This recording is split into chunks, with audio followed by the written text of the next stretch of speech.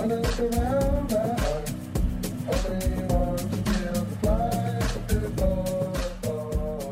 Kayat, welcome to the podcast. Thank you. It's great to have you here. I've been very excited to have you on the show because for the longest time I've been wanting to get somebody who would discuss with me, like a thought partner on the show, all the kind of cliché bullshit that's going on LinkedIn. Yeah. And then randomly you showed up on my LinkedIn. This is the first time you and I meet. Yes, it is. You had a fascinating post, which we'll pull up later on and talk about. But it turns out, like, you thrive in writing posts on LinkedIn and calling out the system. And I find that quite refreshing because LinkedIn has become a place that people don't really talk about it. They love to hate on Instagram and on Facebook. But LinkedIn has gotten a little bit more dangerous and toxic than most other social media. Like, what are your thoughts on that? I think, like, in the last year, LinkedIn changed a lot. And at the beginning, I loved the change. But then now I'm kind of like, okay, but where is this going? So all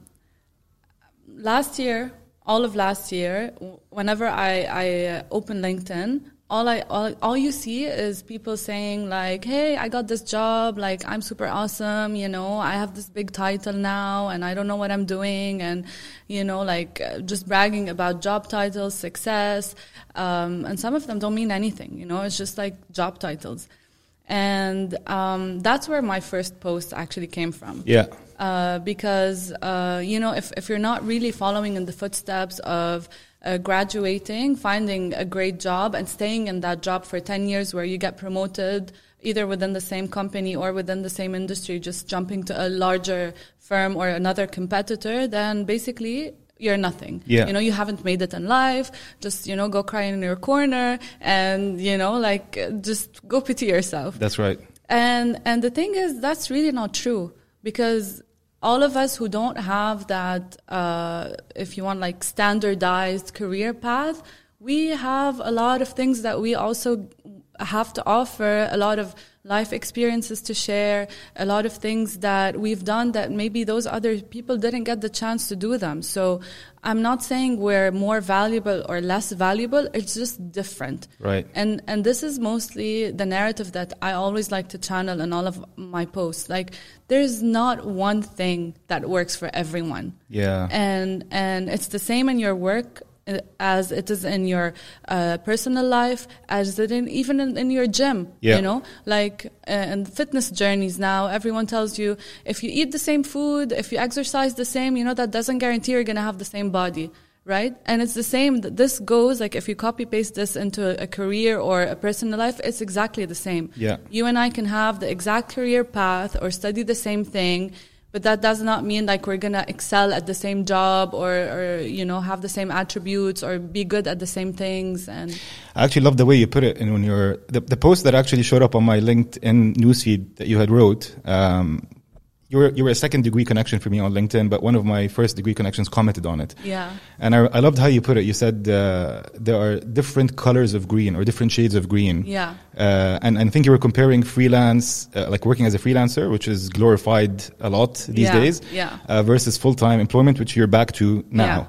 Yeah. And yeah, I love the way you put it, which is like, there are different colors. You didn't say the grass is always greener. You said there are different colors of green. Yeah. Was that deliberate? Like, yes, of course, because it's not always greener. Yeah. You know, because you're like, if you have a 9-to-5 jobs and again, you open LinkedIn or you see, or you know from your friends or connections, like, yeah, you know, I want to be my own boss. I want to be an entrepreneur. I want to freelance, but you don't really know anything about that life. All you see, again, because LinkedIn is just another social media platform, you only see the highlights. No one's going to talk to you about the days where they don't have clients, they're not sure how much money they're getting at the end of the month, you know, just how hard it is to actually manage your time when you don't have someone telling you what to do. Yeah. Okay. And on the other end, if you are someone who is a freelancer who, you know, how you have imposter syndrome because you don't know if you're good enough. Every client that talks to you, you feel like, okay, how much money am I charging him? Is it too much? Is it too little? I don't want to seem like I don't have enough experience. And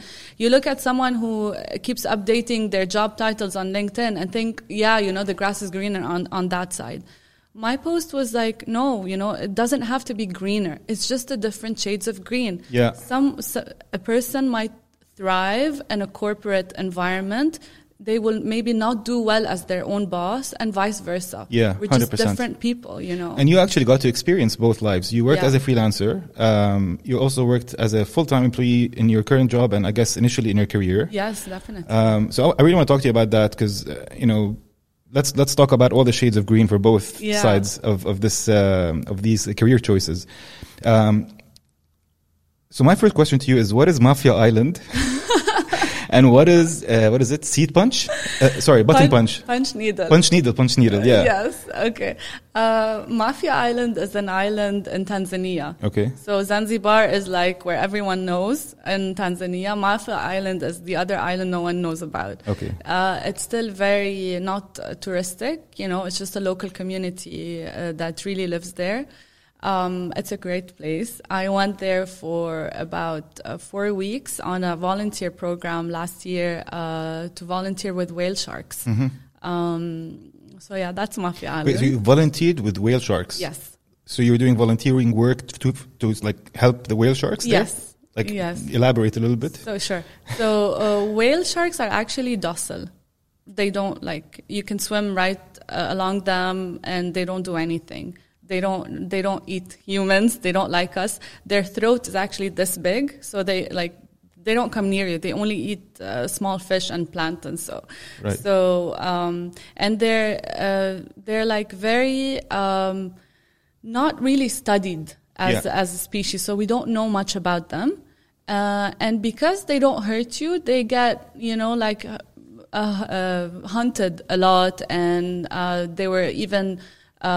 Some people even consider them maybe as endangered or not. So, so the volunteer program was mainly to do two things: encourage responsible marine encounters. So we get tourists who are coming to Mafia Island to swim with the whale sharks. We teach them how to do that properly without disturbing them in their natural habitat. Oh, so cool. Yeah, without actually touching them or hurting them, you can just swim along them and watch them do their own thing. And the other part of it is studying them. So whale sharks, interestingly enough, they have a pattern of white dots on their body. Right. And their pattern is unique. It's like our fingerprint. Mm-hmm. So every single whale shark has a different pattern. So the way they identify them is we take pictures of the area next to their left fin, and we put them into a database that is worldwide to kind of track all of the different whale sharks. Like gene, how do you say it when you...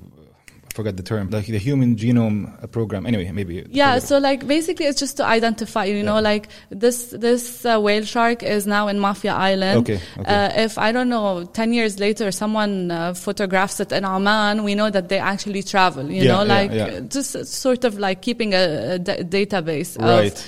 and we don't really know much. I can spend this entire podcast. Genetic sequencing. That's the term. Yeah. I can spend this entire 2 hours just telling you things about whale sharks because they're so interesting. I was doing that for 5 weeks. It's like almost, this is why I love the podcast so much, because you think you're going to talk about freelance and full-time careers and you find yourself doing National Geographic because people are so rich with their experiences, as you said at the beginning, where they get to do these things and learn about these things that they would normally not learn or get to do or even explore the possibility of learning about when they're in a full-time job. Yeah. So that's one of the kind of advantages, I guess, that you even put in your post as... yes, exactly. Your ability to travel, take time off, have your own time, do, these wild experiences. The thing is, it's not if you have a full-time job, it doesn't stop you. You can take a month off and go do that. It's just, I feel you get into a general mindset that prevents you from finding those adventures when you are so focused on your career. Yeah. And I think this is part of the freelance world that is an advantage. Yeah. It forces you to get out of your box, to explore your surroundings, to want to meet new people, to want to experience new things. And I think it just adds to the possibility of you making that happen. Yeah, and the mental capacity to even think about what you could want, because a month is hardly enough between planning what you want to do, where you want to stay, your trip route, and then before you know it, you're probably even taking some work calls on your full-time job vacation anyway. Yeah. And I mean, I got to, much like yourself, I also worked as a freelancer for a while, happened to also become an entrepreneur. And today I have a company that actually staffs freelancers. Yeah. It's one of the things we do. We also do full-time executive search. So I'm quite fascinated with the freelance model. I actually, perhaps I have a bit of a bias, have a preference for people who can be freelancers because of how I got to experience this horizontal, heterogeneous degree of interest across different things. Like even this podcast is something that I got, I'm doing probably because I have the ability to manage my time and have the mental capacity. And that's just one of the things that I got to do. So, but I understand how as you said, there are different colors of green. So here you are now with a full-time job with, what's the name of the startup you're working for? Zbooni. Yeah. And now you're having some pros and cons as well, I imagine. You're losing some of the freelance fun stuff at the freelance side, but you're enjoying full-time. I'm really enjoying working in an environment that really allows you to grow, is there for your empowerment and growth, and they want to see you succeed, so they equip you with that. I love working with a team again, going to the office, seeing people.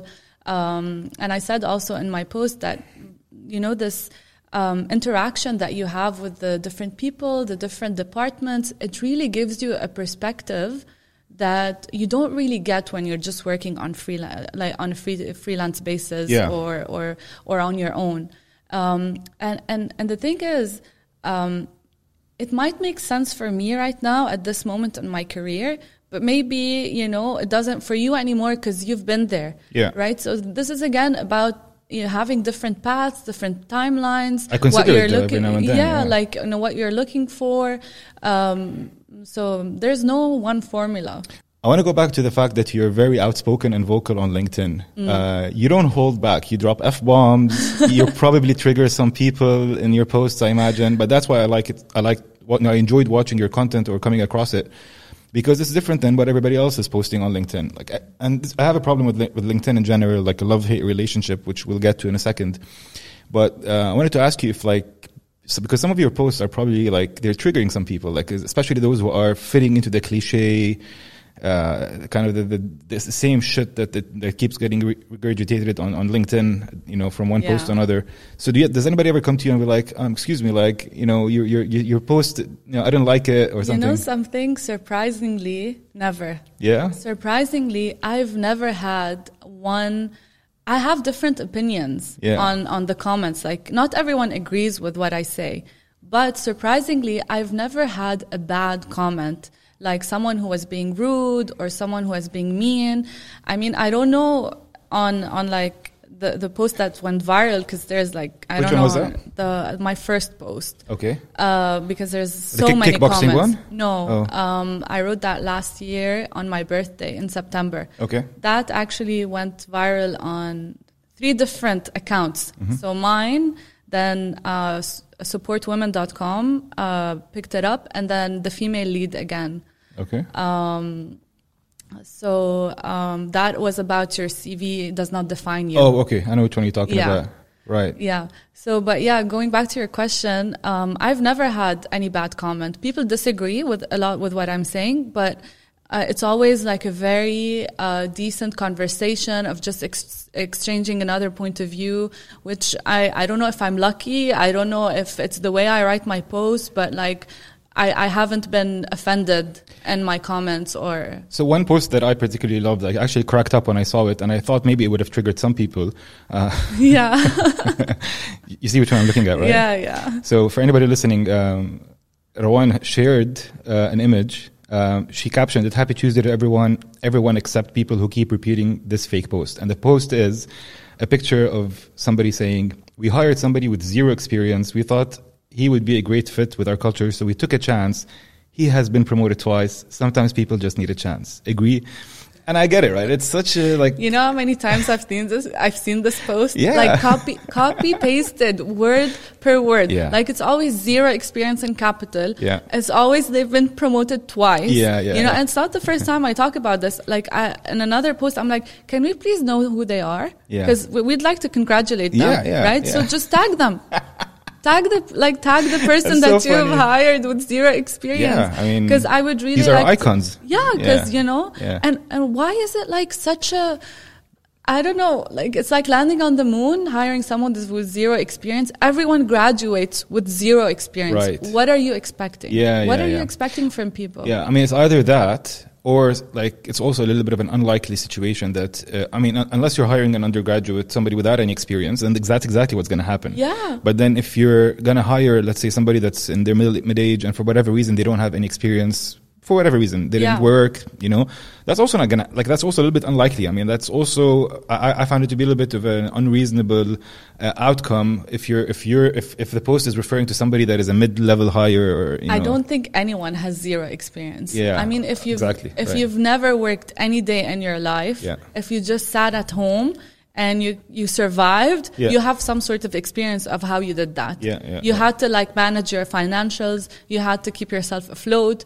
you know what I mean? Like, you have to have some kind of experience, maybe not a CV defining experience, but saying that, you know, you're hiring someone with zero experience, I'm sure that they're talking here about undergrads. I guess right? So, yeah. But even nowadays, undergrads have some experience. They do internships, they travel around, you know, they take courses that I wish were there when I was in college, you know what I mean? Like, that's right. So what are you trying to say exactly with that post, right? Like, I mean, not you, whoever is posting that thing. What is the message they're trying to put out? Nothing. They just want bullshit. likes. Yeah, exactly. They just want, like, this is my problem with LinkedIn today. Yeah. Like, everyone just posting like they find a post, and I see it on my page a lot, and I wish I can call out every person that does that. Yeah. So I see a post, it has like, I don't know, 20,000 likes. Yeah. I scroll down, I see the same post copy pasted by another person who's trying to also like gather the same because they see that this kind of content resonates.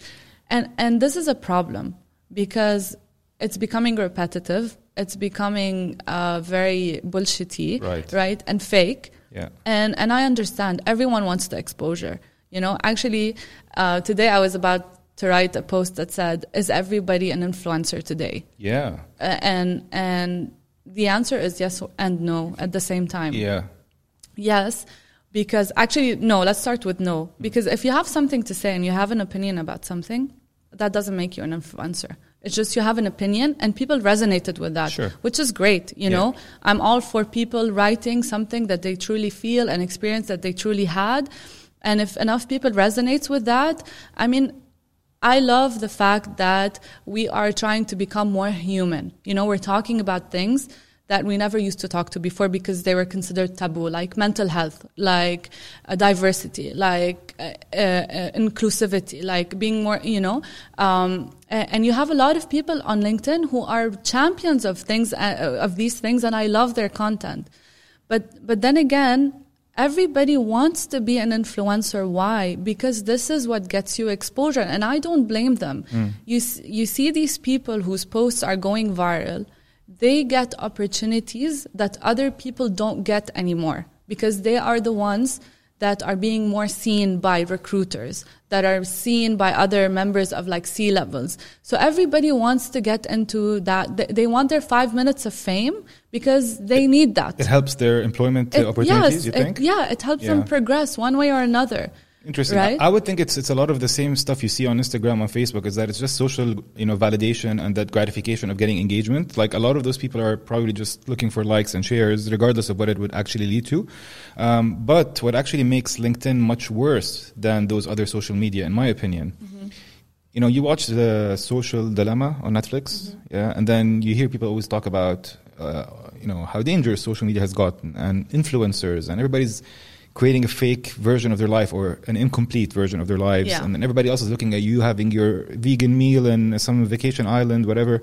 And obviously that's not good because it gives a fake image of people's lives. So we've all been, you know, this topic has been discussed a lot. Yeah, I agree. But every time people refer to Facebook, Instagram, Snapchat, TikTok, nobody talks about LinkedIn. And I have a real love-hate relationship with LinkedIn. I love it for the obvious reasons. You know, it's great for on the job. It's great to apply for a job or look for a job.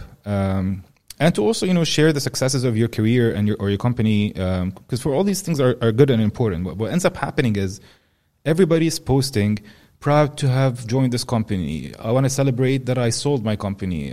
Honored to have gotten into this partnership. It's all positive news. So if somebody just lost their job or having a career crisis and they're scrolling through LinkedIn, this is gonna like hit them hard. much worse than it would hit them if they were scrolling through Facebook and they saw somebody at a vacation or anything. Because people associate their identities with the jobs that they do, which is wrong. Because that's what you said with your post as well about how you're not your CV or your CV does not define you. Your CV, exactly. Your CV does not define you. Your job or what you've done to make an income does not define who you are.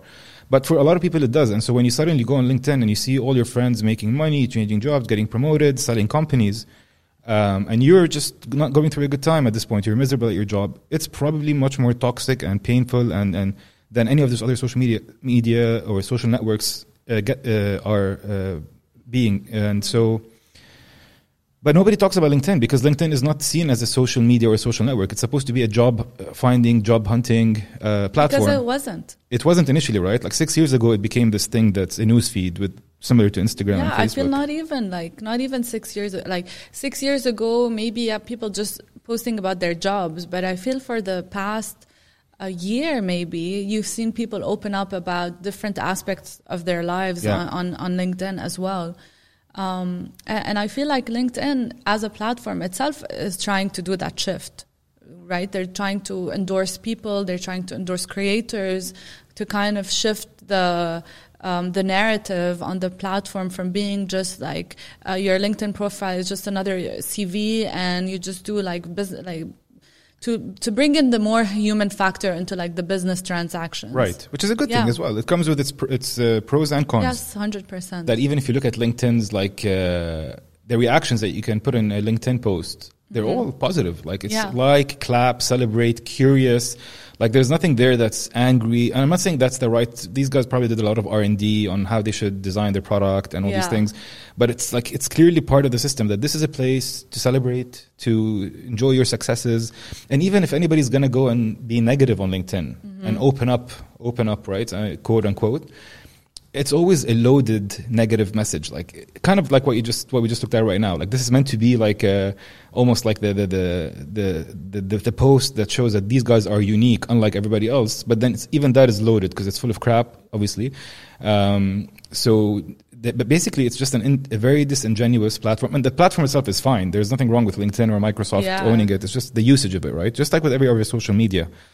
And if anything, they don't have advertising as a revenue model like Facebook and Instagram and the other ones do. So they're not necessarily incentivized to create engagement and traction. Like that's not part of their business model, right? I think they still make most of their money from subscriptions to recruiters and that stuff. But it's amazing that when you start to see people show off their lives on a personal level on Facebook and Instagram, and they do the same with their careers on LinkedIn, it's a dangerous world. Like, you know, it can be a very depressing thing to open your LinkedIn if you're going through a hard time in your career. Yeah, I agree with you 100%.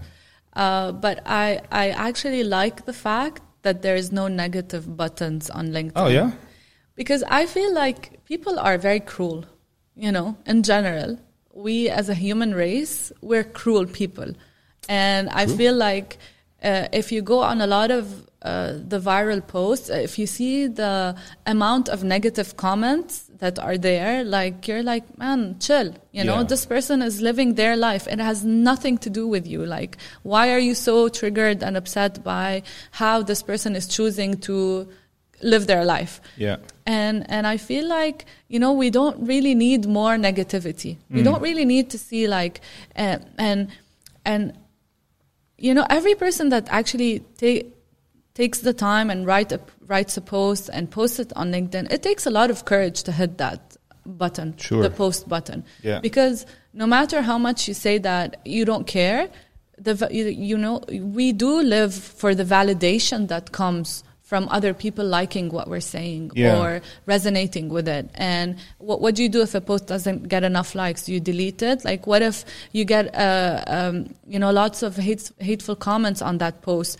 It destroys you as well. Yeah, I mean, it's a double-edged sword. I agree with you that we could all live with a little bit of less negativity and trolls, especially that LinkedIn also has like verified identities for the most part. Yeah. And that's definitely a good thing. But at the same time, it does create an overly positive environment that is you can't really tell who's really disagreeing with a certain post or a certain. I mean, it's not that they disagree, but it does eliminate a little bit the genuine or honest conversation that you would normally have had it. But it's a trade-off, right? We might be going into a tangent of product UI UX considerations here, but I always wonder, like, is this the kind of conversation that they have in the product department of LinkedIn? Like, how much should we allow people to be honest with each other? I don't know. We can ask them. We could ask them.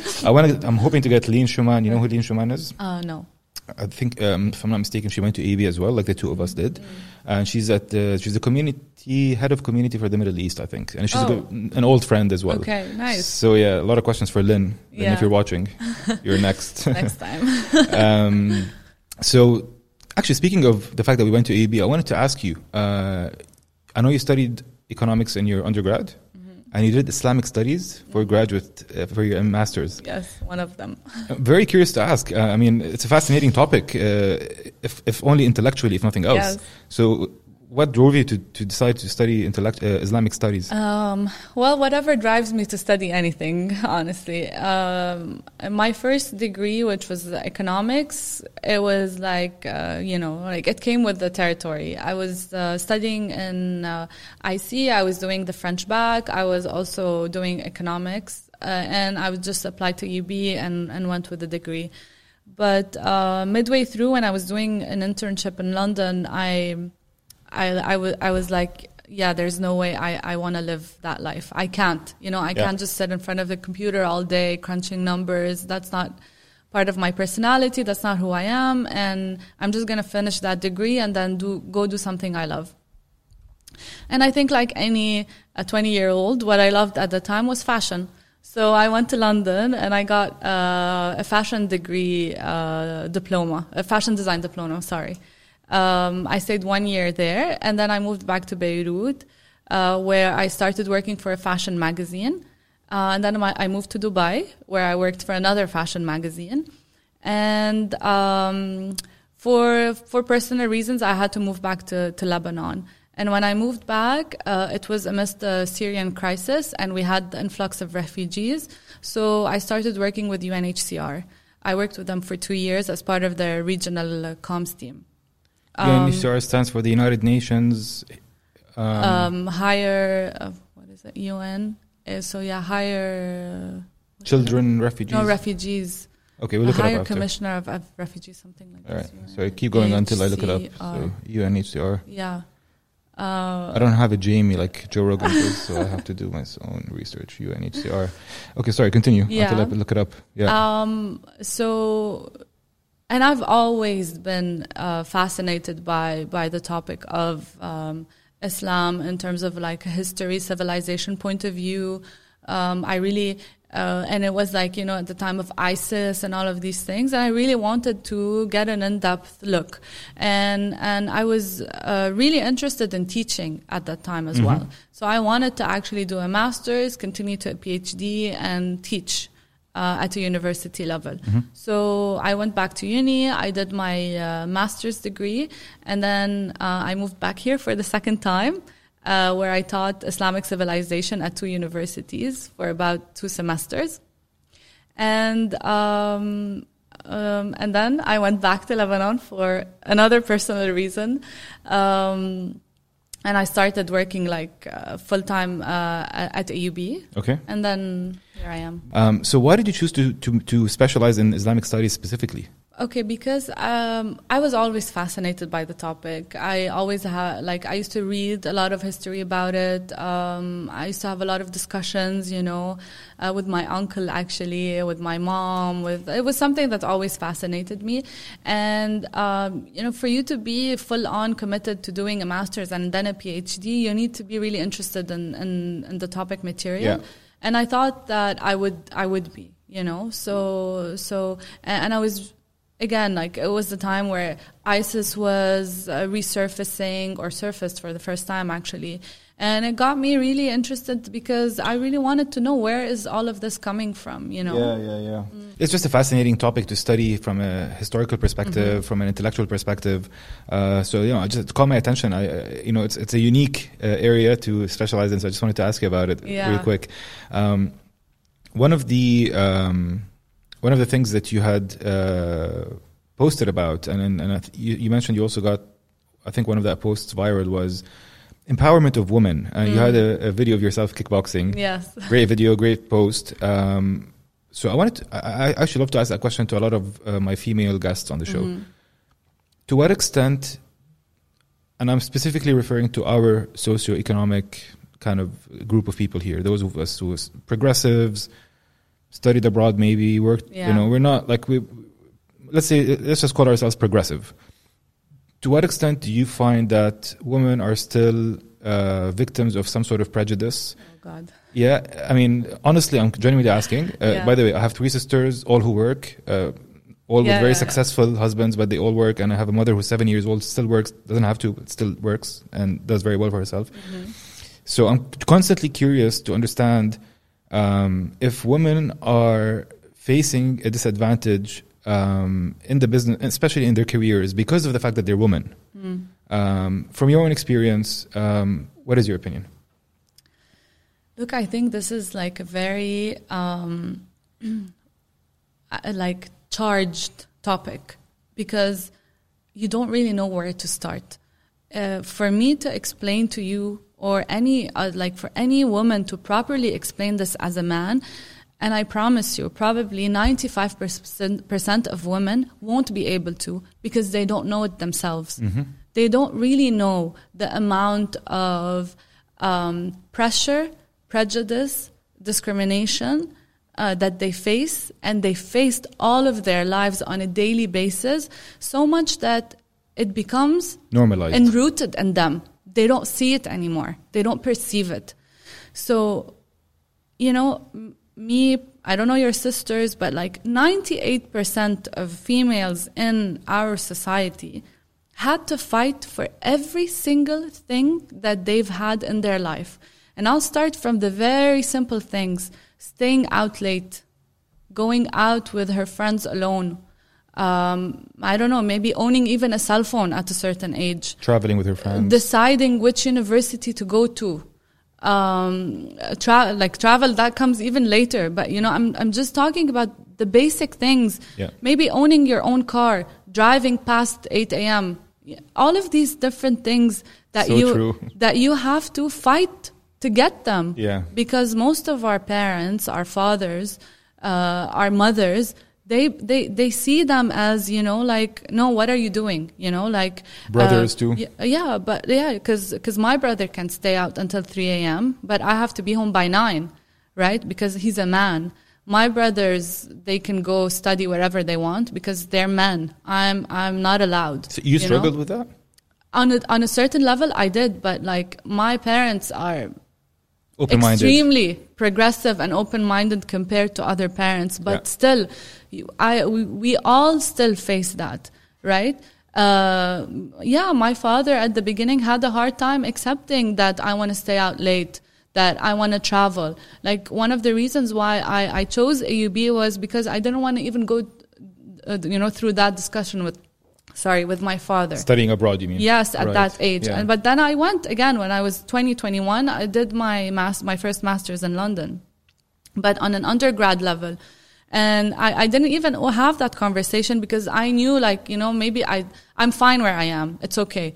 But if you take me back, maybe now to when I was 17 and what I really wanted to do in my life when I was even younger, maybe everything I wanted to do, I would have achieved. I think I would have lived a completely different life had I went and studied abroad when I was 17. Maybe yes, maybe no, but sure. This is the untaken path. And that's you who actually had a relative advantage compared to potentially other women. Yes, I had an extremely, my life is very, I can talk to my parents about anything and everything. The life that I have lived, I've probably, maybe not even 5% of females in the region can say that they had the chance to live that life.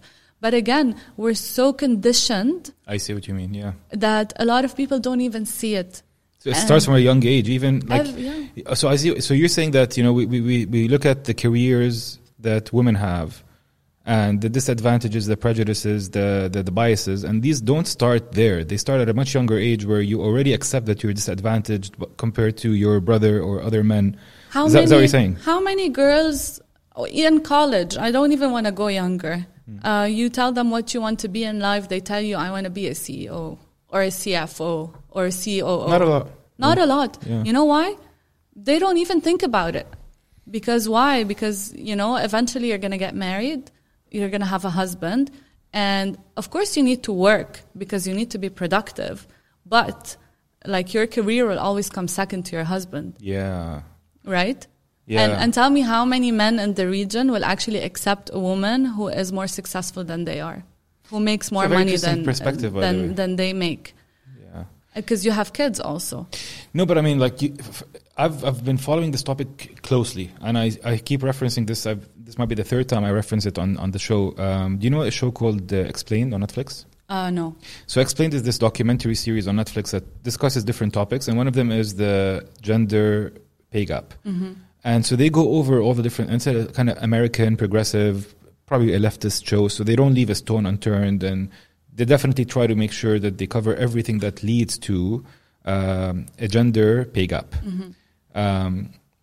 But if I remember this particular episode correctly, and I encourage anybody to watch it, anyway, the show goes on to conclude that a lot of the reasons why women they have a setback in their career compared to their peer men is because the natural take care of the family, take care of the kids, take care of the house responsibility falls on them and not on their men because of the conditioning or the society. Yeah. But what I think this show does not capture enough of, and I think you touched on a very interesting point, is that it starts at a much younger age. Of course. So your expectations as a woman on what can I achieve in my career is limited to, well, get a job, but that's it. There is no become a CEO in this narrative. There's a lot of emphasis on you got to get educated because you got to have to be able to support yourself one day, whether you're married or not. So there's always that kind of narrative that you need to be able to get a job. Yeah. But that's it. And we're not going to say be a CEO here, but just be, study so you can have a job one day. Yeah. But you're right. And this is true in Lebanon and also in Jordan where I come from. And I also studied in Lebanon. But if you're a woman and you can just get a good paying job, that's as good as it gets. That's perfect. That's perfect for your husband. Yeah. Exactly. Because then you will be able to sustain yourself, maybe help out in the household income, maybe not depending on how much money he's making, but also not have a too demanding job that will where you need to stay past 6 p.m., where you need to travel on business trips. And leave the kids and, do all of the things that actually is required from you to be in a position where you have a stellar, astonishing career. Yeah, fair enough. So your career is great and you need, because also this is another one of my posts is how do we handle moms, right? What is our perceptions of moms? You need to be a working mom, but don't be too much of a working mom. Right? Be a working mom without actually talking about how hard it is to juggle your career and your kids and your family. I love that. Yeah. Because no one really wants to hear that you need to take your lunch break hour to go pump or go breastfeed your child and come back to work. Yeah. Okay? It almost seems like these women are getting an advantage for showing that off, but it doesn't actually, is what you're saying? I mean, we want all women to be moms, and we want them to be working moms, but we don't want to talk about how demanding it is to actually be a working mom and how much the working environment does not allow you to be a working mom. Because it doesn't help other mothers. It That's amazing. Doesn't help you be a working mom. It doesn't help you. And also, this comes from the entire work environment. I have a lot of friends who are working moms. And I know, one of my friends, she gave birth recently and she got back to work. She needs to leave at 4, let's say. Okay, she signs off at 4 to go pick up her kid. She goes back home.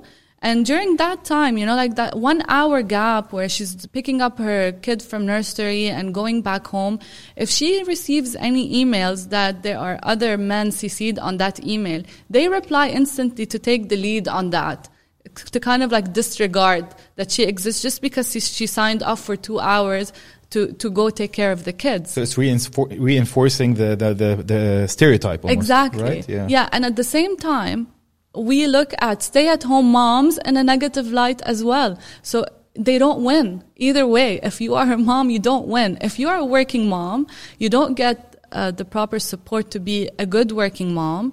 And then you also get if you excel at your career, you're often labeled as someone who's leaving her family. You know, you don't have time for your kids. No. We give all of that negative connotation.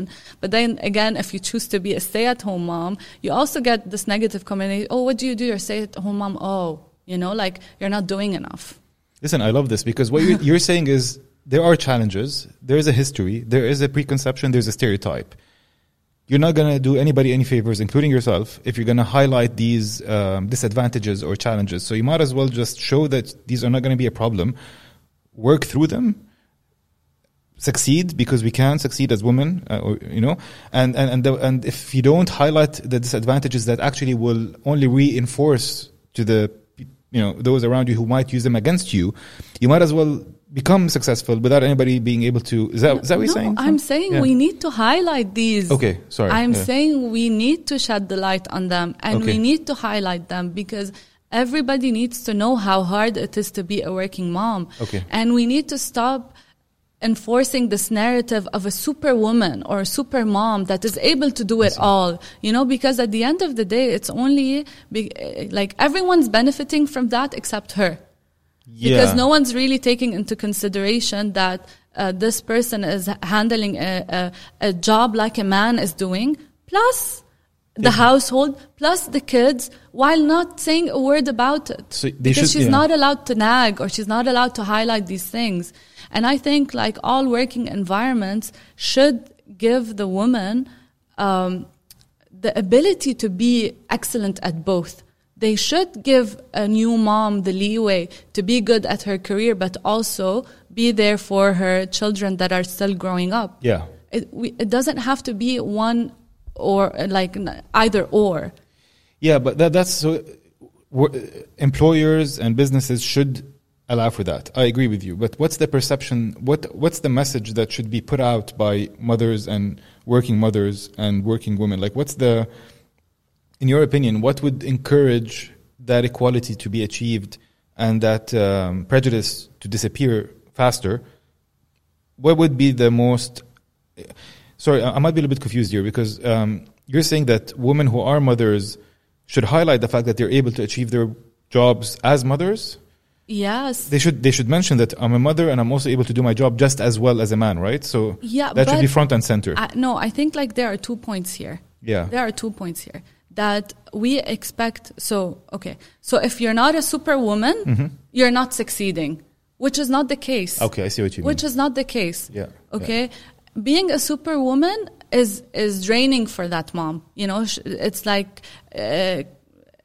debilitating for her on so many different for so many different reasons. That's a very high expectation. Yes, and no one can carry those expectations. But we expect, okay, you know what, you want equal pay, then go be that superwoman. When at the same time we don't expect the dads to do the same. Yeah, okay, he's working. Yeah, don't bother him. He's at work, right? But he should also I'm saying that men and women should hold the same kind of burden when they are parents. Okay, well that I agree with you 100% on that one for sure. They should hold the same kind of burden. If we want to see more women succeed and reach CEO levels and COO levels and break the glass ceiling and do more, it doesn't come just from we talk about an equal pay. We have to provide an equal opportunity for them to get there. 100%. I'm all up for equal opportunity, by the way. Yeah. So let's, for the sake of the example, take those situations and countries and couples where equality is endorsed by the man and the woman and the employer and the company. I'm wondering if in such progressive, such advanced and open-minded and kind of companies or societies, is there still, even beyond that, a prejudice against women? Of course. Yeah? Yeah. Like competency related?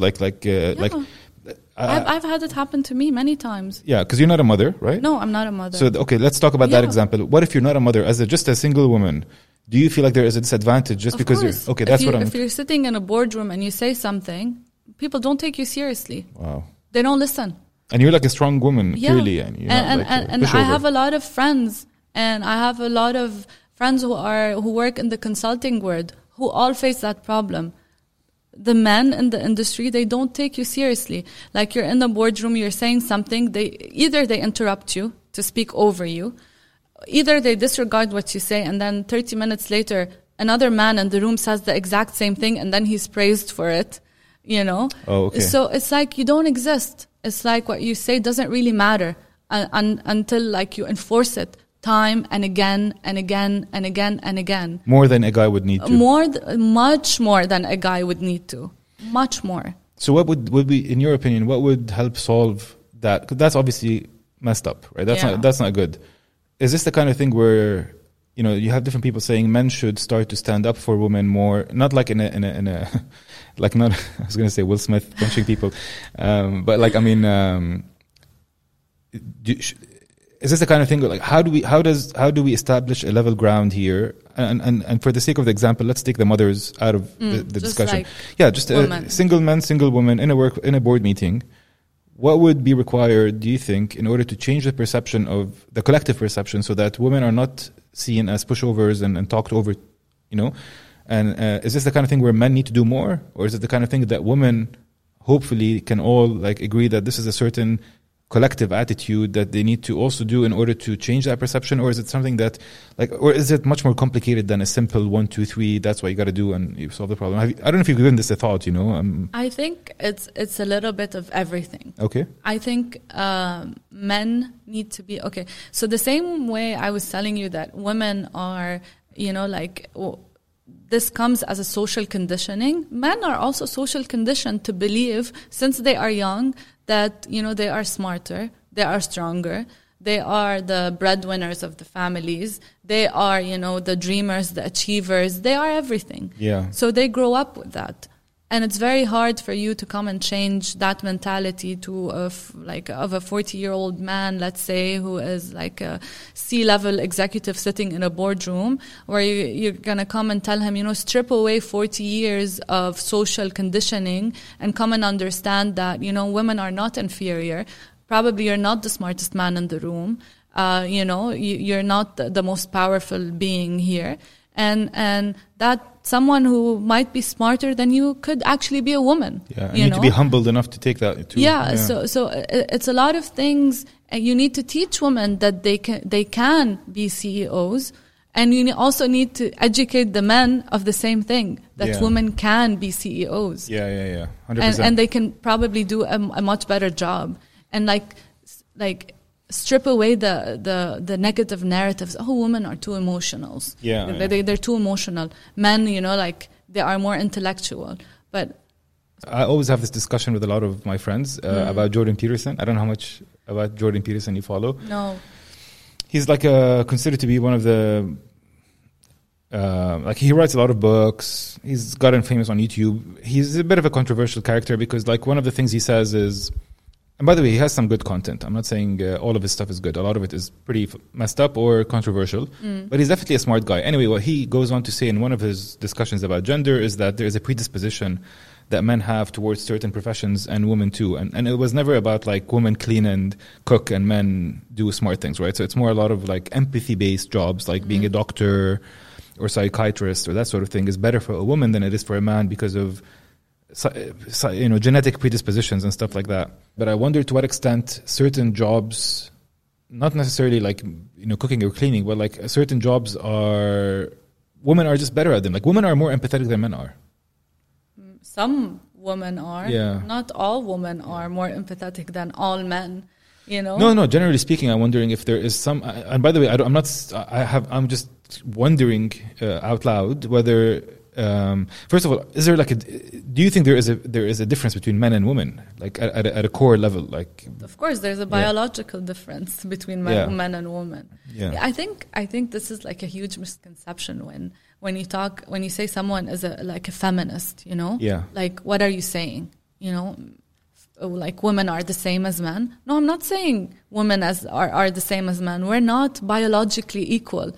But, you know, this doesn't change the fact that we should have the same rights as you do. Oh, that goes without saying. We should have the same, like, equal opportunity as you. You know, like, these are just the most basic of things. And equal opportunity means anything and everything. My equal opportunity to actually even go out on the street wearing whatever I want without being harassed. This is an equal opportunity. 100%. But I agree with that 100%. Yeah. Equal opportunity should not be even a question at this point. Like, you should not give men more opportunities over at the expense of women. If that's happening in any place in the world, it's obviously like backwards. Like, but that's my question. I mean, well, I guess what you made a good example about if you're sitting as a woman in a board meeting, or if you're pitching an investor. I asked that question to another entrepreneur founder I had on the show, and you feel like you're being ignored or you're not taken seriously because you're a woman. That's fucked up. Yeah, and it happens a lot. Yeah. It happens more than you can actually. And I guess imagine. That's what I'm trying to get at here. Is like, to what extent is like, you know, you have this venture capitalist, angel investor or VC, whatever, and then you show up as a woman with your pitch deck, and you're like, yeah, that's my startup, you know, and then like, suddenly, you know, you haven't even started talking, and then the investor lost interest because you look like a woman. That's fucked up. You know, I'll give you another example. No equal opportunity, right? Like, you know, hear her out. You know. I'm gonna put this in very simple terms for you. If on this table you bring a man CEO and a woman CEO, and you put them, both of them here, right? Instinctively, you will not feel that the man needs to justify why he is the CEO or how he got there. But you would want to know, like, how did she get here? Yeah. Okay? It's the same with, like, African-American. This is the problem. Yeah. And right there is the problem. Yeah. The problem is that we still call women founders women founders. Yeah. Woman CEO. Women entrepreneurs. Women engineers. This is the entire problem. Okay, but why do we need to emphasize that they are women? It's because they don't exist in enough numbers in that, like, environment. But Rawan, this brings me back to what I was asking you earlier. Are you saying we should drop the fact that we're celebrating that there are women? Because on the one hand, you would think we should celebrate women founders because it means it helps change the system. And it highlights the fact that there are successful women out there. On the other hand, I agree with you that if you drop the woman part, it's just a successful person, and we're not emphasizing the fact that there are women. Yeah. So it seems like it's a double-edged sword. On the one hand, you want to try to educate the world that, look, there are successful women out there. This is a woman founder, you know. But on the other hand, that actually creates a little bit of highlighting the minority. But we shouldn't be a minority anymore. Yeah, but what do you do? You are already a minority. Like, the truth is, for good or bad reason, women are, But yeah, I understand your point. But as long as we're treated as another category, we will always be another category. I agree. And that's the thing. You know, I agree. And one of my posts, I say that, like, for us to change something, you first start with changing the narrative. Yeah. Because the words that we use, they matter way more than you think. And when you start changing the narrative, this is when you start changing the perception, this is when you start changing the actions, and eventually this is when you start seeing real change. Yeah. So the words that we use, they are very important. Yeah, I agree. I think, for example, if you ask me right now, and I'm a guy, it doesn't matter, let's just say I'm just a human being on LinkedIn, and there is that entrepreneur who happens to be a woman, and she's on LinkedIn saying, I just sold my company for $100 million, like everybody else who's glorifying and parading these successes on LinkedIn. And if she goes as far as saying, I am an entrepreneur who sold my company for $100 million, and she even goes as far as saying, I'm not saying I'm a woman entrepreneur, I'm an entrepreneur that sold. If that is highlighted, that the fact that she dropped the I'm a woman adjective, that would be so much stronger than having somebody be like, oh, look at this exit, and it happened to be a woman. You know, like, that emphasis is not helping. Yeah, but you sold your startup for $100 million. That's it. Leave it at that. People are going to notice you're a woman, and the perception is going to be changed. But don't highlight the fact that you're a woman, because it's not actually helping in some sense, right? Yes. Yeah, I agree with you. Yeah, I agree. I think highlighting the fact that you are a woman does not always help the case. Yeah. Because we want to be seen as equally competent, equally smart, equally capable. And as long as we keep referring to ourselves as a different entity of, like, we need to say that we are women, I think that kind of, like, takes away from the overall trajectory that we're trying to achieve. But then we should still celebrate Women's Day and stuff, right? Like, you see what you have a Men's Day. Do we? Yes. Are you kidding me? Yep. What date is that? There's an International Men's Day. What's the actual Google date? it. No, but what's that? Do you know the date? I think it's either November, somewhere in November or something. Like, is that Halloween? Are you saying? No. That's end of October. Yeah. No, but you have an International Men's Day. That's crazy. I didn't realize there's a Men's Day. I guess there's a Father's Day too, which we never celebrate. Did you have a Father's Day in Lebanon? Yeah, we celebrate Father's Day. Did you ever go to your father and be like, Happy Father's Day? Yes. I never did that with my father. Yeah. Poor guy. And he has 2 birthdays, by the way. My dad doesn't even know his actual birthday. Oh. He's like born in 1937, so he's got like his birthday on the passport and what he believes his actual birthday is. Yeah. So he believes he's an Aquarius, but officially he's a Taurus. And there's always this discussion at home between, and he's holding on to the fact that he's an Aquarius, but like everybody in the house, like, you're a Taurus. I don't believe in horoscopes, but my sisters do. All right, so International Men's Day, Saturday. This is Saturday. 19th of November is Men's Day. That's fascinating. See? We should have a party. Yeah, you do. You should. Okay, but okay, I guess, well, let me say broadly what I'm saying is we want to keep the conversation going about giving equal opportunity to women. But by doing that, what we're highlighting is the inherent disadvantage that women have.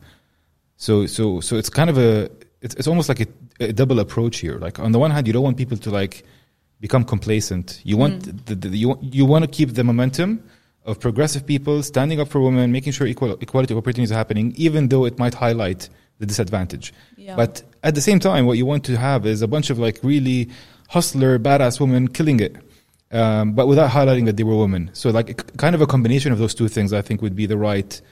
Yeah. And if everybody buys into this kind of double approach, that would actually kind of really expedite and accelerate the equality that we would be looking for, right? Yeah. It's very interesting. I think it's a job for both sexes and gender neutral people now also as well. Right. Like, everyone has to come together to make this happen. Yeah. But the thing is, you rarely find men who are going to come and say like, yeah, I want to take this and I want to be an advocate for women.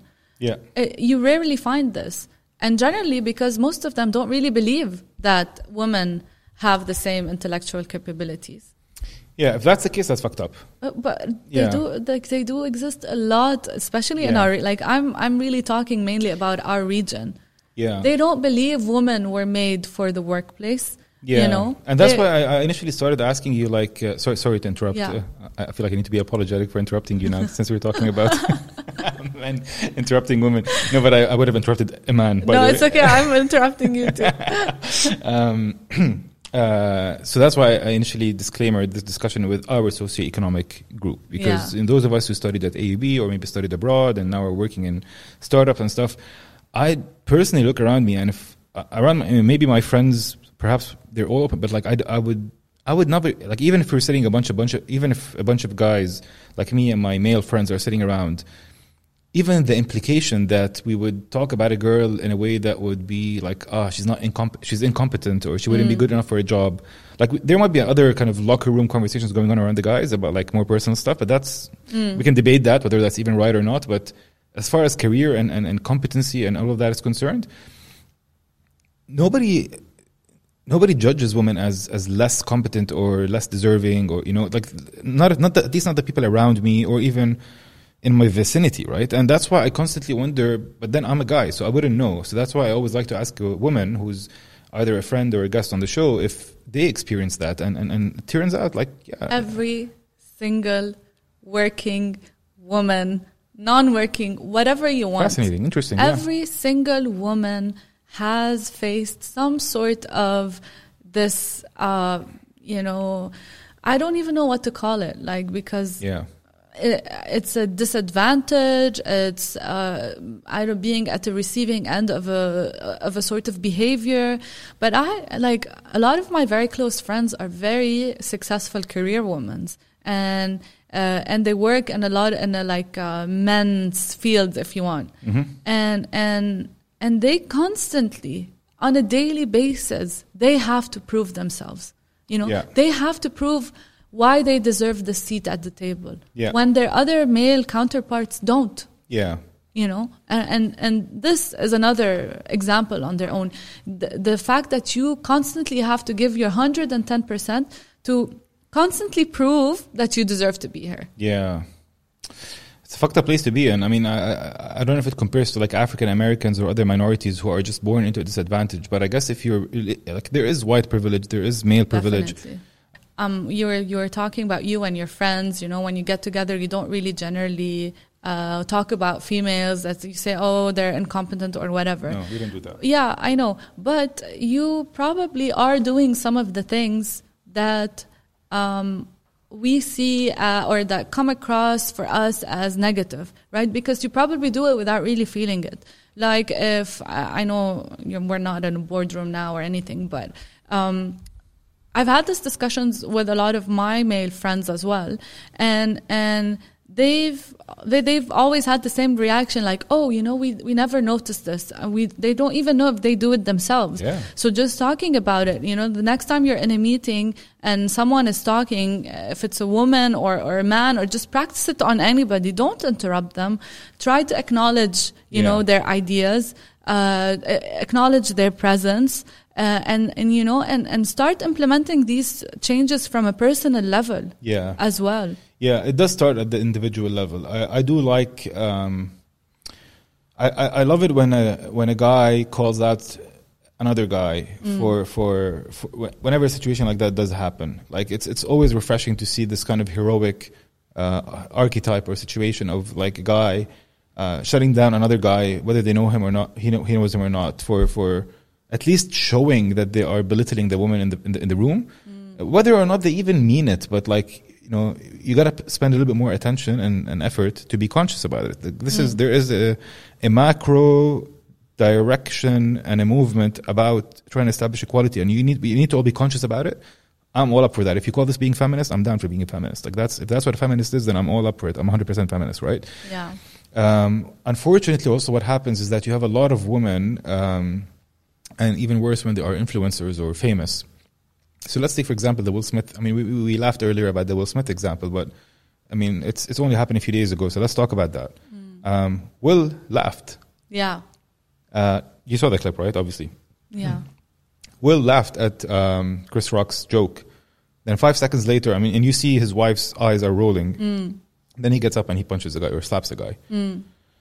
So I just wonder what like his wife said, and then like she didn't come out. I mean, he apologized. Yeah. His wife didn't say anything.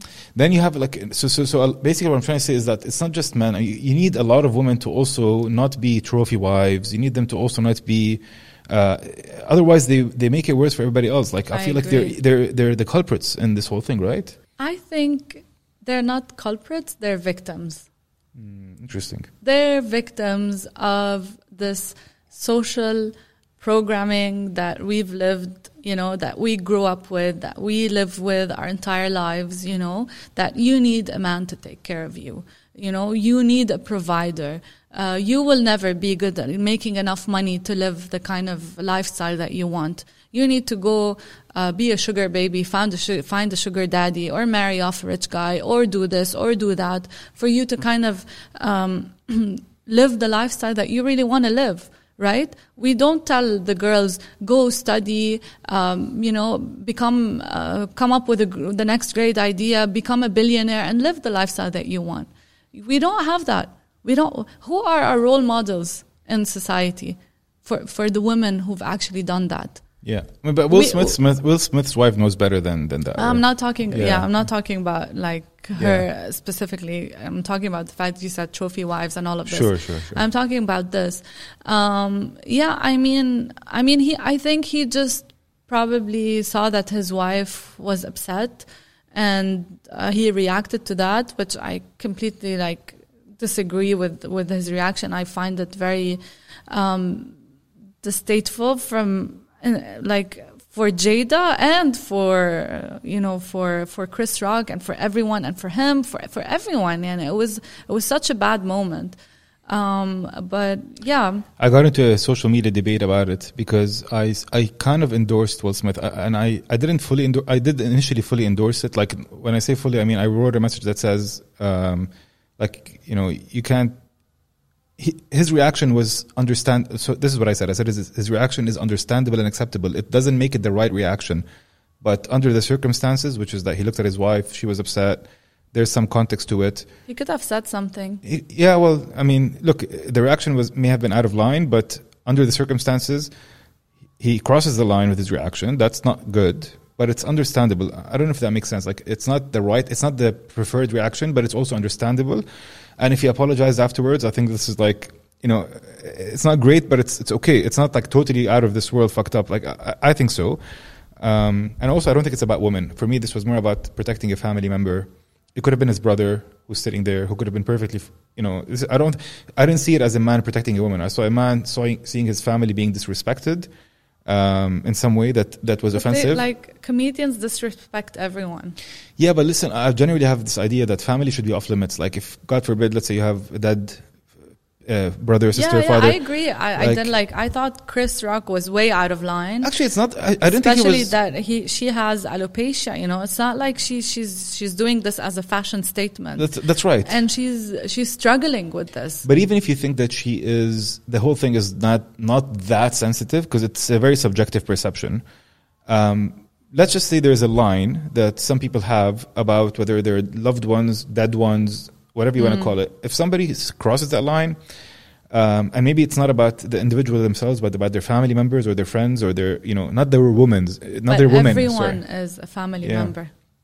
No, I mean, if I could make fun of Will Smith's ears all day long, or Will Smith is Jada's husband. No, I mean, if Chris Rock made fun of Will Smith all day long, of Will Smith himself. Yeah, but he's a family member. He's a father, so his kids will come up and hit Chris Rock. His wife will go up and defend him. No, what I'm saying is Chris Rock could be making fun of Will Smith directly. Yeah, but I'm saying Will Smith is someone's family member. Okay, I see what you're saying. So somebody should stand up for Will Smith, right? No, I hear. And then it's a never-ending loop. Okay, so it's not the right reaction to beat anybody up. I agree. What I'm saying is it's not right, but it's understandable. Actually, Whoopi Goldberg was what's the name of the show? The View. So it was interesting to see. The View is usually very like that. I would have expected The View to have like all four women being like that was fucked up, and then you have Whoopi Goldberg who's like somewhat like, you know what, I kind of get it. I don't know if she's African American and she understands a little bit more the family and the pride and all of that. What I'm trying to say is it's not as I personally think, and that's just obviously a non-popular opinion. It's not completely fucked up what he did. It's a little bit understandable. It was a slap. He sits back. He apologizes afterwards. He sends the message, apologizes pretty much not to Chris Rock directly, but he makes his apology to the Oscars and whatever. And then like later on, he apologizes to Chris Rock with his post. I don't know if you saw it. Yeah, I did. It's understandable. It's not the right reaction, but it's understandable, I think. And again, it's a non-popular opinion. It's a non-popular opinion. But what I'm trying to say here is that you have his wife endorsing that reaction, and then to the extent that this is applicable to women in general and in life. I mean, we don't really know what happened in these 5 seconds. Right. Like, he saw her upset. Yeah. We don't see if she said anything. We don't see if she's... Like, we see her rolling her eyes. Yeah, right? she's clearly upset. But we don't know if she kind of like, okay, I'm upset. Like, but we see her laughing as well. Does that give you, okay, if I'm upset about something, does that give you the green light to go and beat somebody up? No, but it's different from like, you have these guys who are at bars, like... trying to jump a guy, and you have the girlfriend pulling them back, and like the girlfriend's uncomfortable. That's very toxic. Yeah. Excuse me. And then you have like Will Smith and his like in his situation, it looked a little bit more endorsed by his wife, if not entirely instigated by the wife. We don't know. You're right. All we know is that he was laughing, she was rolling her eyes. 5 seconds later, he's getting up. Clearly, either he had a sudden U-turn, or he looks at his wife and she's like, are you going to stand up for that shit? Like, I don't know. Maybe she said something like that. I don't know. Nobody knows. I don't think that she would honestly say something like that. But, I mean, if I was her in that situation, I wouldn't have liked his reaction. No, and rightly so, right? I wouldn't be okay with what he did. I felt like he would have kind of like disrespected me even more, maybe disrespected himself, ruined the night for everyone. There was, I think, a much better way to handle this. He could have like talked back to Chris, without slapping him. He could have said something. He could have roasted him in his acceptance speech. I know there's a million and one ways for you to come up and say, this is not okay. I think if he yelled, get my wife's name out of your fucking mouth without slapping him would have been just as toxic. Maybe no, but that would be like not considered assault, actually. Yeah, fair enough. Yeah. You know, I always struggle with this thing, Rawan. I have to say, as a Jordanian guy, and you grew up with a lot of Lebanese, maybe you have brothers, I'm sure you had some friends. One of the things that really, you know, I think about this a lot. When I was a young kid, teenager, and I come from like a tribe, you should know, from Jordan. Christian, but like in Jordan, doesn't matter if you're a Christian or Muslim. If you're a tribal, you're going to grow up to this Bedouin. Even if you're an urban city, like I grew up in Amman and all that. But then there's a lot of this pride, ego, you know, you're the man of the house, all that bullshit. So the patriarchy is alive and well in Jordan. And then you end up getting over your fears as a young boy of getting punched in the face, and you need to start fighting with, you know, to stand up for your friends and also your sisters and then your family, and then you suddenly realize I'm getting a lot of currency, social currency, for throwing the punch and being a tough guy and building muscle. Of course. And then, you know, you get in all these fights and you become this kind of degenerate teenager. That's the classic archetype that I'm sure we've all, you know, you've seen a lot of them, and I was one of them for sure. And then you go into the world at the age of 19, 20, or even, you know, I went to AAB and I was still that role and it worked well there too. But then you go, let's say you go into the real world after university and you realize like that's not going to help you. And then suddenly you have to undo all the conditioning you've done as a guy to learn that, like, you know, you're not going to just fight your way through shit. You can probably, you know, punch anybody any day. It's just, you're not 16 anymore, but you spend like 5-10 years undoing the fact that this is how this is how girls like you, and this is how you get the respective guys, and, you know, this is how you deal with shit. Yeah. So it's a little bit of a fucked up place to be in the societies that we grow up in, because then you grow up, you dive into the global society of that the world is, and you have to undo all these kind of skills that you had to develop, and suddenly you have to take a full U-turn and become a civilized human being. It's not easy. No, it's not. Definitely not. On so many different levels. And we kind of have that same journey, but it's a different type of journey. Yeah. That you grow up with something and then suddenly you have to unlearn it, and then you have to become this other person. And it's like an entire cycle of creation and creating and recreating yourself. And on some point it becomes, okay, like how far do I want to take this? Right? Because then you're shedding most of the identity that you know of, that you grew up with. And it takes a lot of introspection and a lot of work to accept the fact that you're no longer this person, and the person that you want to be or become or are becoming is a completely different person from anything that you associated with as you were growing up. Yeah, 100%. I was having a chat with this friend of mine who's an ex-McKinsey. I used to be in consulting as well. He's an executive coach today. His name is Bshara. Shout out to Bshara. We spoke about, we were talking about listening and being confrontational and all that stuff. And I had an opinion that I still until now hold on to, and I'm curious to know what you feel about it, which is that it's important, and I'm quoting Jordan Peterson here, to learn to be a beast and then learn how to control it. Like I stand by that principle, which is that people should be able and capable and have the courage to be beasts and then learn how to control it, as opposed to potentially being fearful, non-confrontational, potentially pushovers, because life is a bit of a jungle. So I'm curious to know where you stand about it. Like, do you think if you're going to raise a kid one day, or if you, like, what's your opinion on how people should be brought up? Should they learn to be confrontational, attack, even maybe get physically confrontational or non-physically confrontational in a way that might seem toxic if they have to, and then learn to become civilized? Or should they be like, should you tell if your kid ever gets beaten up at school, do they go tell the teacher or do they fight back? I think this is the best way for me that illustrates that example. I think it's a combination. I think the first time they go tell the teacher, the second time they beat him up. They beat the other kid up. Interesting. So if you have a boy, 14-year-old boy comes back, says he's punched, he's crying. Your first message to him would be like, why did you go tell the teacher? Yeah. You wouldn't be like, why didn't you punch him back? No. Interesting. No. I think everything in this world is the gray area. Oh, okay. So everything. Okay. Everything is a combination of the different elements that make up the black or white. And I think we don't have enough people living in the gray area, and that's why we have so many different problems in the society. But what message does it send if your boy goes to tell the teacher, somebody's pushing me around, and the teacher goes and talks to the bully? Accountability. No, but I mean, like, what does it actually tell the message between the boys? If there's accountability. If you punch me, I'm gonna there is accountability for your actions. I understand. But if no one's gonna do anything about it, I'm gonna take matters into my own hand to a certain But like, point. do you actually believe this is gonna, like, I mean, sure, the teacher might yell at the other kid, maybe put him in detention. Yeah. But what's gonna happen to the boy like a week later?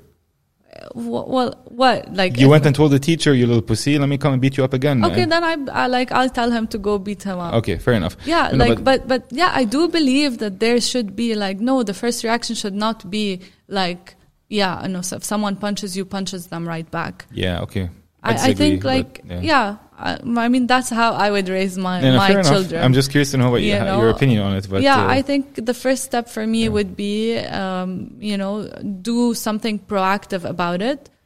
Because and then if that doesn't work, you can try, you can try punching him yourself. It's an interesting, contentious topic because it illustrates much bigger examples and kind of principles in life. But I genuinely feel like, man or woman, you need to learn to stand up for yourself. It's scary. Of course. Having 4 people like stomp at you one day or whatever it might be, the situation you're in. By the way, women also get beaten the shit out of, physically.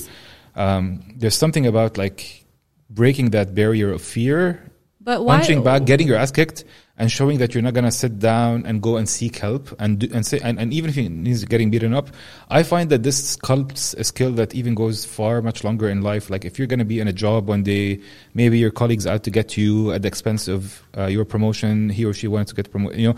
A lot of situations in life manifest themselves in a very similar way to the high school playground. And I kind of feel like whether you're a boy or a girl, you need to learn to be confrontational. But that's again my non-popular personal opinion.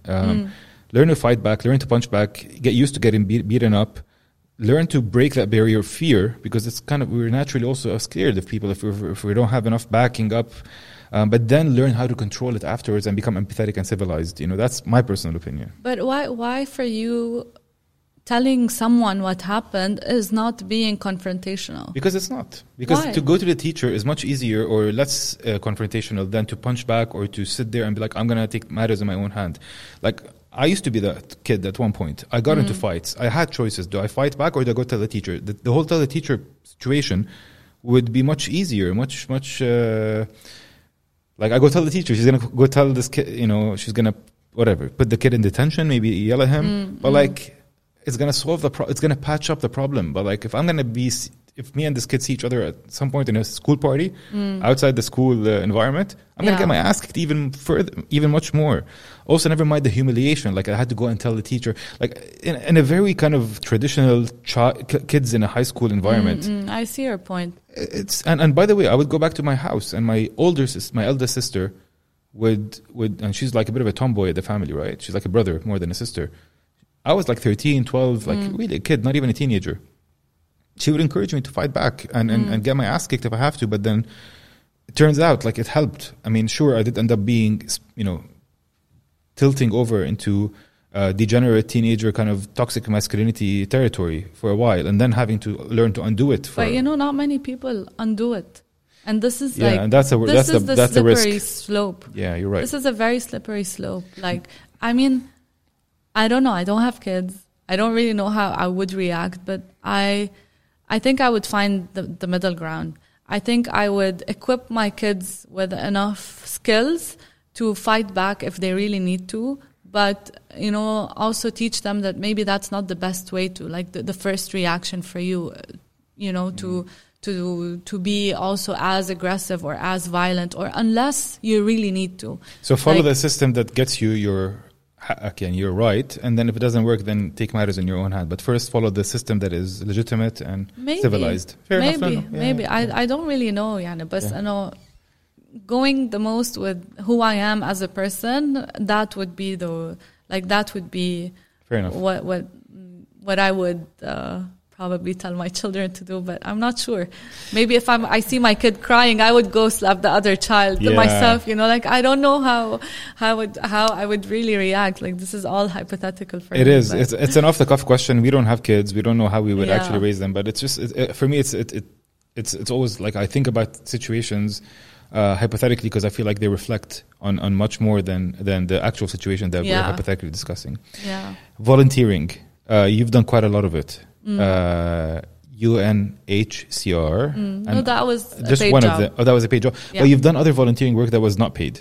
Yeah, and the NGO, like in my mom's NGO. Borderless NGO? Yeah. That's your mom's NGO? Yes. Shout out to your mom? Yeah, shout out to my mom. Hope she's watching. So let me ask you a question about that. I mean, maybe now, well, perhaps, I don't know to what extent the fact that this is your mom's NGO or not, but I have always wondered, why do people, including myself, not have the imperative to work in volunteering when we have the capacity to do so? Enough money, enough time. A lot of people have enough money, enough time. They don't do enough volunteering work. I'm one of those people. You worked in volunteering. What is it that made you decide, I'm going to take time of my life to work without... I mean, the upside is obvious. You help people and that feels great. Yet people don't do enough of it. I'm one of them.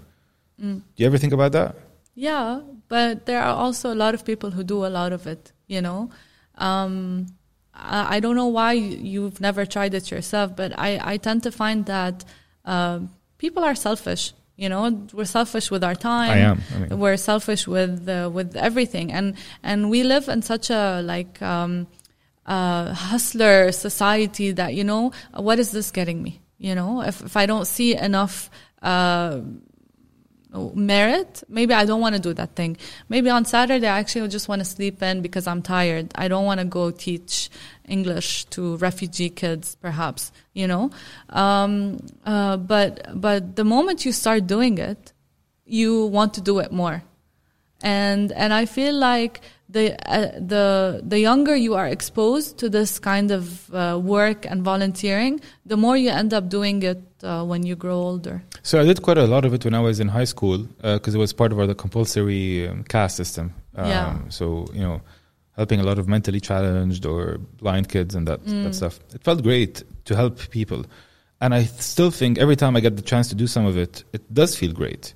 But I also wonder about myself and also others around me who are far more financially free and have much more capacity than I do.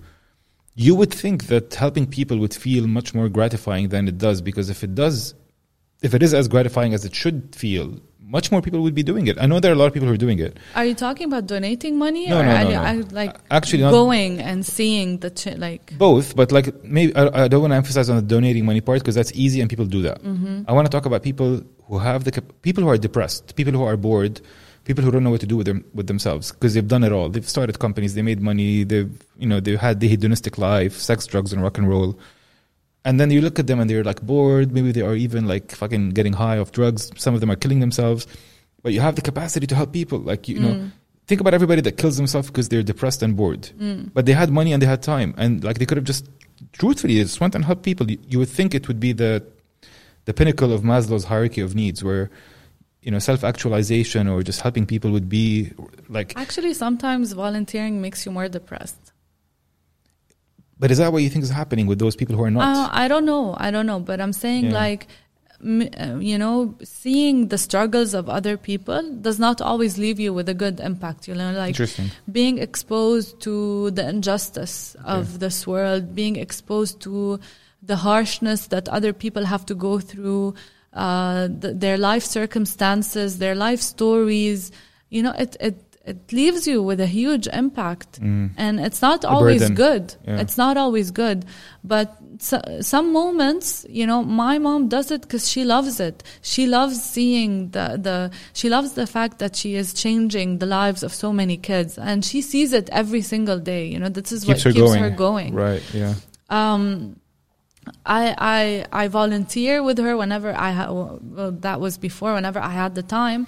But, I don't have the same passion for it that she does, and because we're just, again, different people. Different you've done things enough make of it, you, though. yeah. Different things make you tick, make you want to do more, make you so. I mean, you've done some of it. I don't know. So my point is, like, I look up to people who have done even a little bit of it, because most people live, as you said, hustling, changing jobs, getting promoted, starting companies, and then you go. You know, we all know that there are volunteering opportunities out there, and a lot of people to help.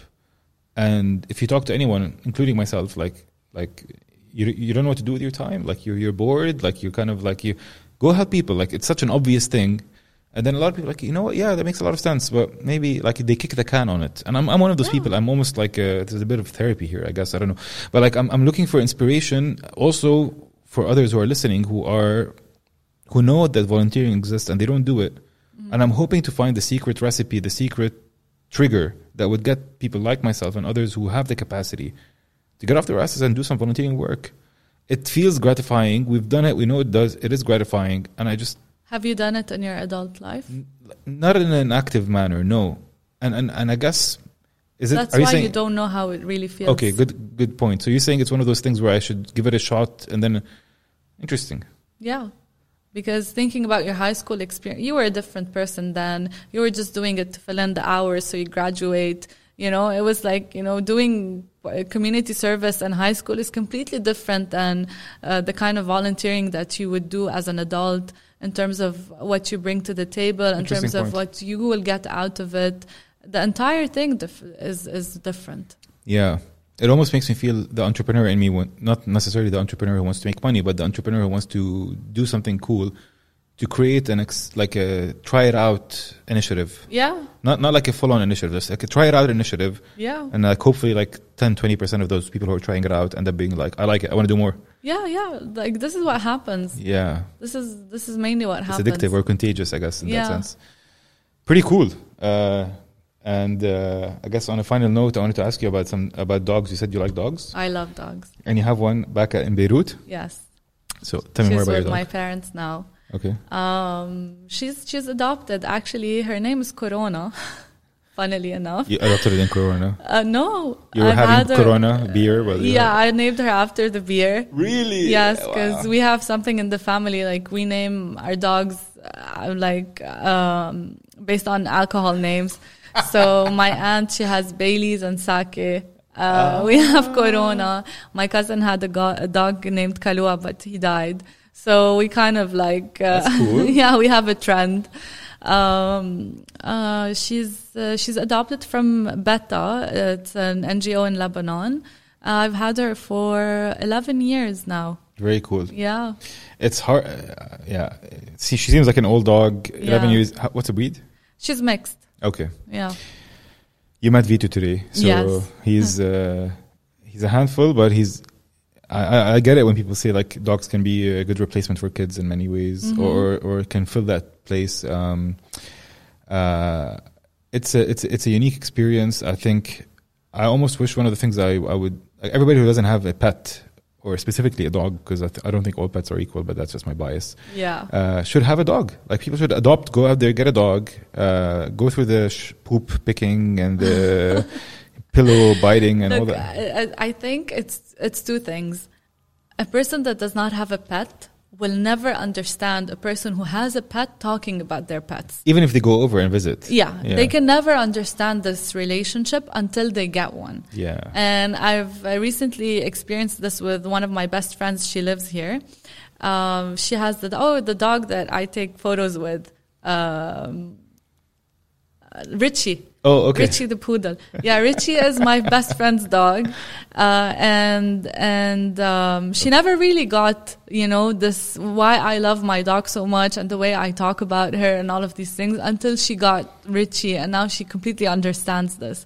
So I find it really hard to make people understand, like people who don't have pets understand this kind of relation that you grow and nurture with a being that is not human, someone you don't even communicate in a language with. But the other thing is, I think people don't understand how much a responsibility a dog is, especially a dog. I'm not talking about a cat or birds. Like, all pets are huge responsibilities, and there are lives, that we should really take care of. But dogs specifically, they are a lot of work, and a huge responsibility. And if you're not ready for that, don't take it on. Don't buy a dog and then just leave him at home alone. Don't give him or her enough attention. End up putting them in shelter. Dogs get depressed. They're so domesticated. They're so human-like. They're amazing, incredible. And you're right. So on the one hand, I would love for any person feeling lonely, feeling like they don't have a purpose, to have a dog or a pet, or specifically a dog, because it really helps fill that void in many ways. Yes, definitely. But yeah, don't do it if you're not going to actually have. Like I unfortunately had a dog who was a shelter dog. Raised her from 8 weeks old until she was a year and a half old, and then I had to leave the country. Initially I had to travel back and forth. Unfortunately, I had this amazing pet sitter. Her name is Bianca. Shout out to Bianca, who today is still raising Stella. She's 6 years old. Stella. Yeah. See, Stella. Yeah. She was actually named after the beer. But yeah, it could be life-changing having a dog, especially if you invest the time to train them and you can actually talk to them. Like Vito now is an icon. He's like our life revolves around him, truly, and it's okay. You know, we don't mind the inconvenience. But like I can talk to Vito. I can tell him like, go get this toy. He gets the toy. It's like, no, not this toy. Go get the other toy. He understands. He knows that there's different toys. You know. Do you know Bunny on Instagram? Oh, is he the border collie who knows 1,000 different toys? The dog that talks with the buttons. Oh no! What about Bunny? I think I've seen a snippet of that one. Okay, you should follow What About Bunny. Okay, what's the breed? I don't know actually, but your entire mind will be blown, and when you realize like the depth of the thinking and communication that dogs can actually do. It's like I watch her videos and I'm like always in shock every time she uploads a new video. I can't believe like the dog would go there in their mind and their thinking. And not only that, like she's able to communicate that now in English. Not only. What language was the original language? No, I mean she thinks in dog language. Oh yeah. But so like English. I thought maybe she understands. Like there are some dogs who get like different. No, but the buttons are English. Oh, of course. So she spells out sentences now. That's fascinating. It's really amazing. Awesome, Rawan. Final words of wisdom, because I think you've posted quite a few things on your LinkedIn, and it's hard to summarize them all. If you have to choose like 3 different things you want to leave the listeners with, I don't know if it's about the women stuff or if it's about career, what would you leave your listeners with? I think 2 main things actually. Be the person you want to be, regardless of anyone tells you to, or what society expects you to be. Find that thing that makes you want to live and do that regardless. And the other thing would be live and let live. Yeah. You know, be who you want to be, live how you want to live, and let others live the way they want to live and do what they want to do. And I think like if everyone does that, we would have a much better functioning society. Words of wisdom from Rawan Kayat, everyone. Thank you so much. You should show up on more podcasts, by the way. You're a natural. Thank you. And you've definitely made me realize how happy I am to have the podcast. You know, having a guest like you. Really appreciate you coming on the show and for your insights. And hope to have you again soon. Akid. That's a wrap.